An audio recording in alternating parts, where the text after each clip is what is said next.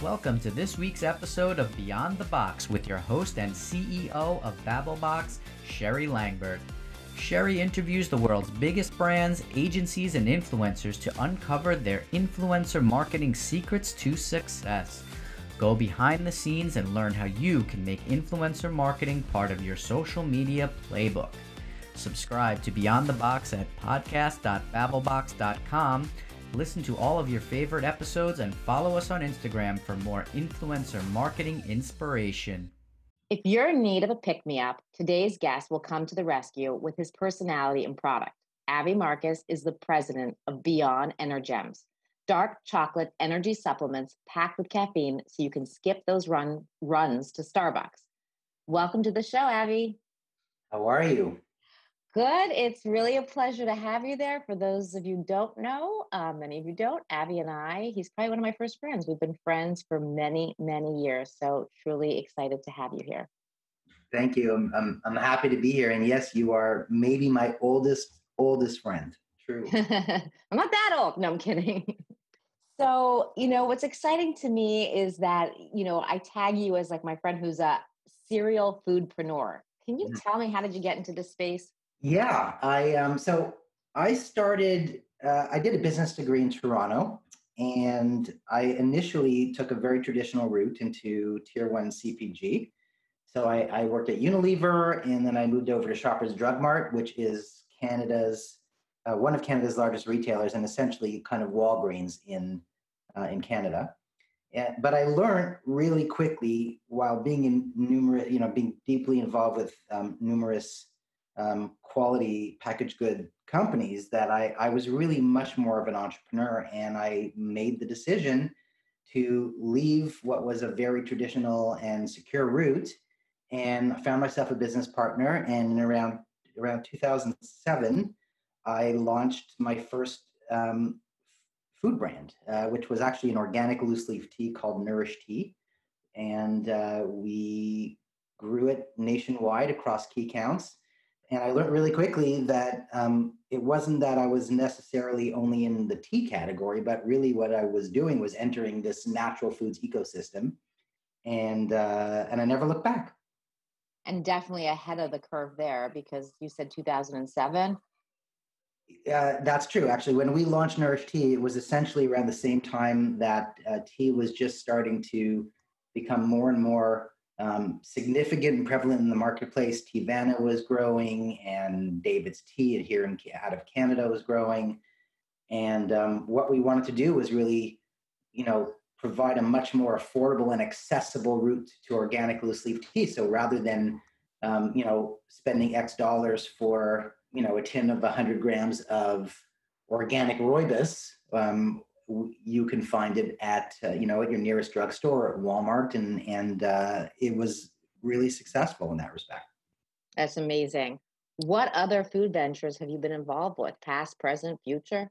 So obviously, as you know, I run this caffeine-infused dark chocolate energy product called Beyond, and that's this is really what I've been doing now for the past 5 or 6 years. But after Nourish Tea, it was acquired in 2011, I think, completed the acquisition around 2013. And for a while, I stayed involved. I actually took it to the Northeast of the United States. But then I've kind of been involved with, as an advisor or consultant, on a few different lines. I was involved with a protein bar and a stevia. I am currently involved with the development of a toddler formula coming out from overseas into the North American market. So I've kind of had my fingers in a few areas. And like the nice thing about the natural food space is that in many ways, like I said, it really is an ecosystem, and the skills and the network is really transferable. So it enables you to kind of, or rather it enabled me to be involved in areas.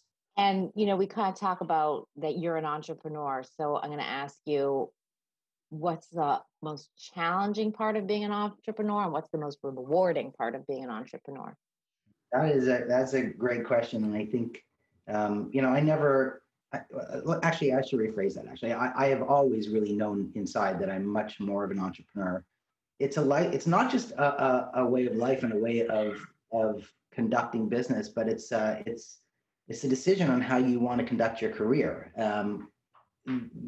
going the traditional route is obviously provides you with certain benefits that I was willing to to overlook. I don't think I could ever look back. I really enjoy what I do. It's given me the ability to participate and be involved with numerous categories and numerous brands, and my network is vast, and it's been a lot of fun. I will say that, people like, Sherry, why do you like work so many hours? And the truth is, it's like people think like, oh, you're an entrepreneur, you're working so many hours because that's just the part of being an entrepreneur. But I love what I do. Like when you create what you do, it's hard not to love it, right? 100%. So, You're so right. And I'll also tell you that, once Nourish Tea was acquired, I had that fork in the road where I was really wondering if I should just go back to the traditional route. And I knew really, really quickly that I could not change the direction I'm on right now. no, that makes sense. So tell me about Beyond. Like what's the product line, the flavors, the everything? So Beyond is a caffeine-infused dark chocolate product. It's a Blommer dark chocolate. It's a really beautiful product that, for all intents and purposes, it's kind of that, a almost like an M&M on steroids in terms of what it looks like. But really, it's not a candy. It's closer to a supplement. It's got it's a vitamin-infused B&D complex, turmeric in the shell, dark chocolate, caffeine infused with 133 milligrams of caffeine per serving. And, the efficacy is really strong. People who enjoy it really, the feedback we receive is that they really get that caffeine boost that they're looking for. We, in many ways, also were I've been lucky to be involved with some lines that are really ahead of the curve. This is our own formulation. We created it about 6-7 years ago. Beyond used to be called Energems, where you found us in grocery and drug. And when I came on board, I kind of reformulated or reformatted how we do business. The team rebranded the product as Beyond. The idea is to be on your game. It's a product that really resonates with the female demographic, and we do exceptionally well online. And I say that because this is the energy category traditionally has been really male skewed. You'll find us in hospitality, portions of convenience, and that being hospitals, airports, train stations, etc. You'll find us in traditional C-stores, but where we really perform well is online. And so I think that like everyone, what's going on because of COVID with online, like what has shifted for you from retail to online? Just like everyone else, I think that we were kind of deer in headlights, so to speak, when COVID hit, because we all had to reassess, where our business is going. We had actually just gone through a real successful exercise of understanding our customers through data. So historically, we had always been lucky enough to really dig deep into our data and understand who our customers are and where they are and what they do. It's tougher in retail to really get that understanding unless you're acquiring the data.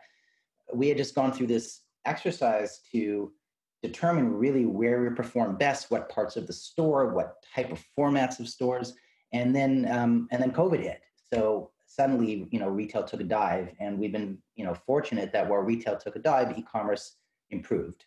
We were up 2, 3, maybe 4x at one point. It's obviously stabilized, just like it has for everybody.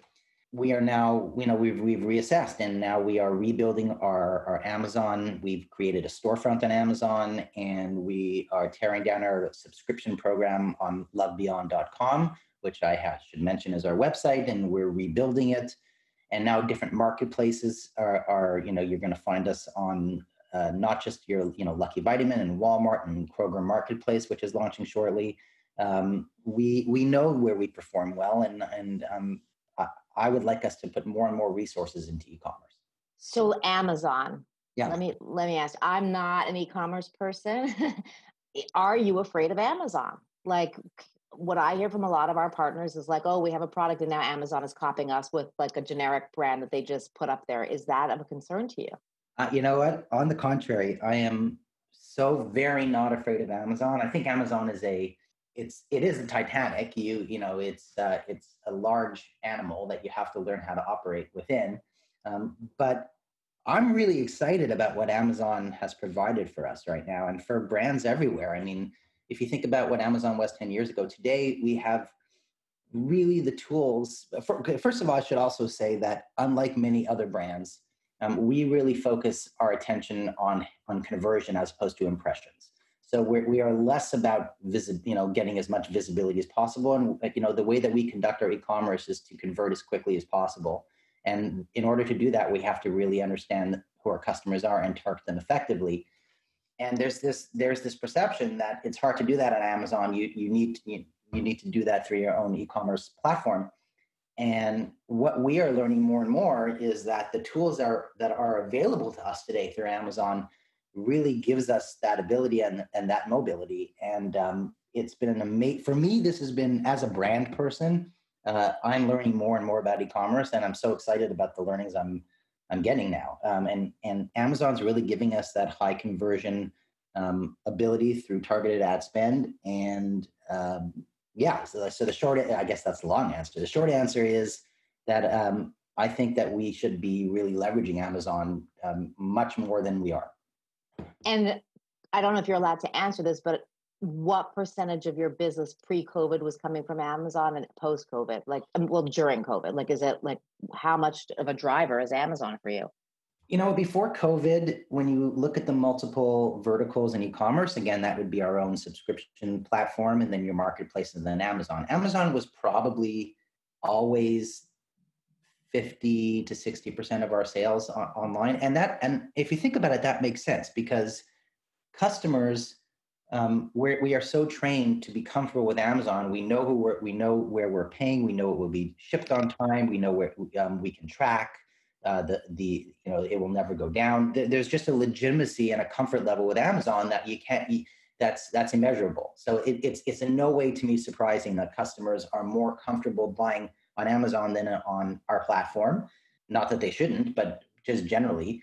And it's when you look at the data, it clearly comes through. Fascinating. I want to start learning more about this too. So I'm going to pick your brain in the future about everything that you're learning. So one of the things we have in common is we are both Canadian, and I'm just fascinated also at the Canadian marketplace. For you, what is it like being a food marketer that does work with US and in the US and international, but is based in Canada? What are the pros and cons of, being in Canada? Well, at the Canadian market, I mean, it's our backyard, and it's where I cut my teeth. And especially now during COVID, I mean, it goes without saying, considering we can't cross the border. But the market is finite. The reality is that for Canadian brands to really succeed in the grand scheme of things, I really believe that you have to kind of begin here in the Canadian market and understand it and learn and succeed and then bring it over to the U.S. market. It's obviously easier said than done. But what I have learned is that is the route that is the strongest, most logical route for growth and path to profitability. And let's face it, the path to profitability for small businesses and natural foods is hard to find. It's not an easy route. So if you are ready to, once you are well capitalized and you have the data to prove the units per store per week, it's a lot easier to have that conversation in the US.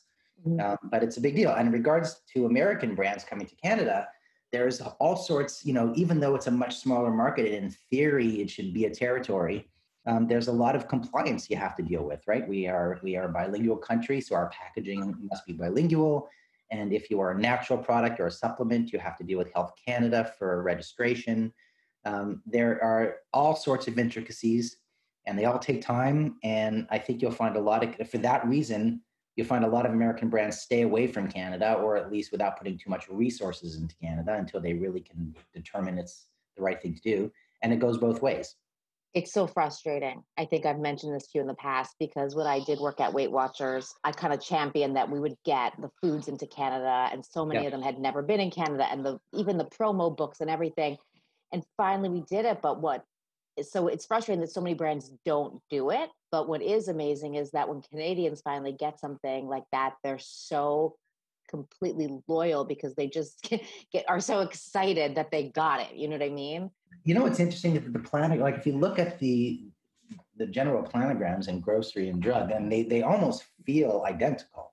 And so the larger brands that have the wherewithal and the capital to play in both markets, that really comes through. I think where we all lose as consumers is that the smaller brands, where often is really the exciting innovation, that's, it's something, sometimes I'm down in New York or Florida, and I just see this brand I wish we'd have on the shelf, Yeah.